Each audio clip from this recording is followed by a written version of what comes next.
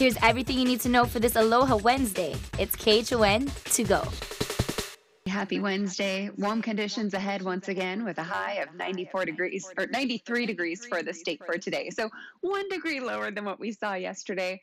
Still very warm conditions, and it's going to feel warm, especially with our winds still on the lighter side. So once again, winds today up to about 15 miles an hour. So humidity levels are going to be bumped up. Now our live Zephyr cam has been showing gorgeous conditions out there to start off our day in Waikiki. And it looks like that's what we've been seeing actually statewide. Windward and leeward sections waking up to a lot of sunshine, although we did see a few light showers being pulled onshore by our light trade flow.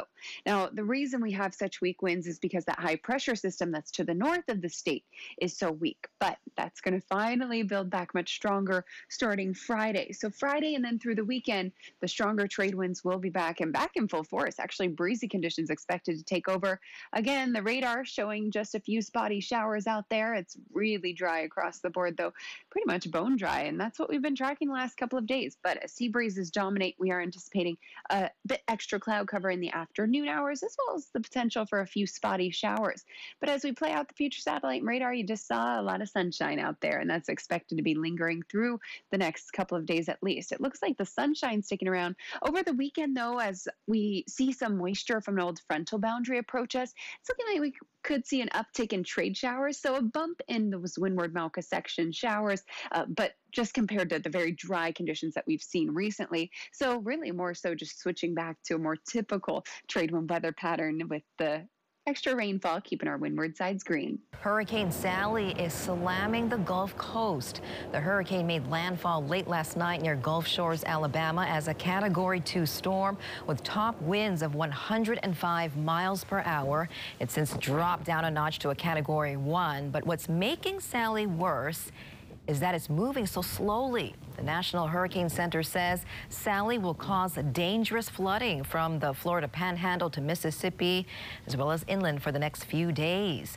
More than 400,000 homes and businesses are now without power. Back here at home, will it be 3 straight days? For the second day in a row, the daily number of COVID-19 cases in Hawaii dipped down into the double digits. 66 new cases reported yesterday. That's 59 on Oahu, 6 on Hawaii Island, and 1 diagnosed out of state. So far, more than 47,000 surge tests have been taken, and just 299 were positive. The state also reported a new death.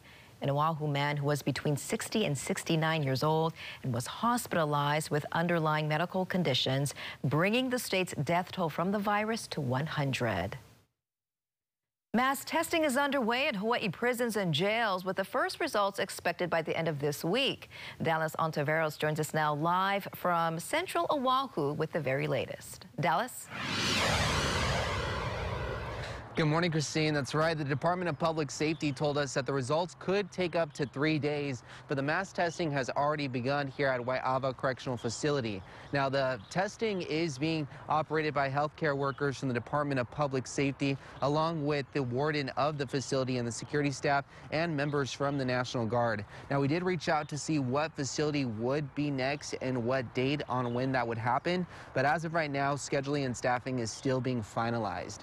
And when it comes to the testing, you know, we saw the recent outbreak in the testing happen at OCCCs, and thank goodness recoveries have continued to build and there has been no deaths reported. But in case of another outbreak, these facilities have a management plan in place to quickly identify and to treat those inmates or staff members that do have the coronavirus. So as soon as we hear any updates from the results that are taking place here at Waiawa Correctional Facility or what future dates are looking like, we'll definitely keep you posted in our future newscasts, but you can already head over to our website at khon2.com where you can read more on this. Reporting from outside Waiawa Correctional Facility, Dallas Navarros, KHON2 News, working for Hawaii. Thank you, Dallas.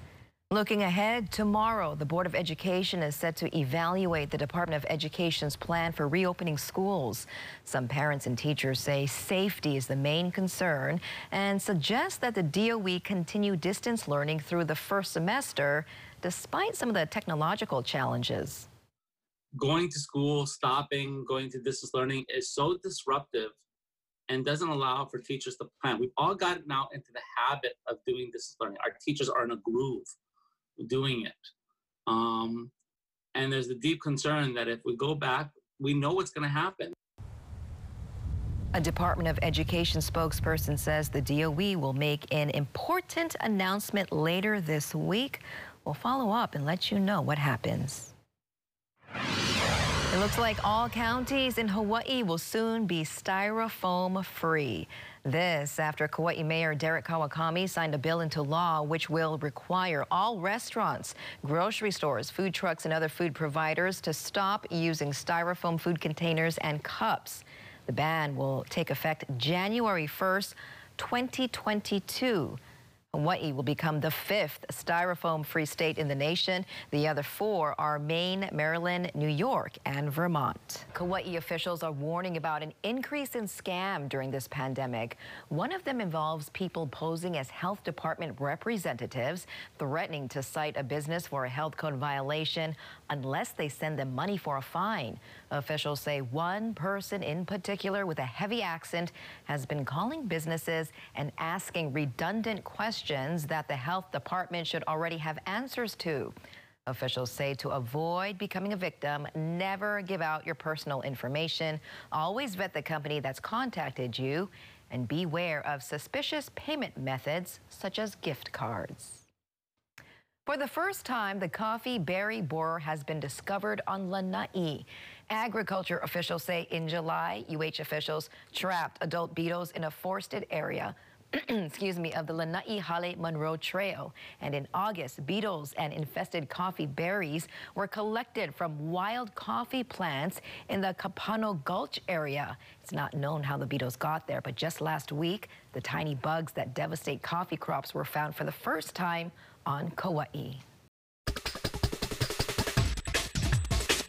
And that was your morning news. Make sure to tune in right back here tomorrow morning at 7 a.m. It's everything you need to know with KHON to go.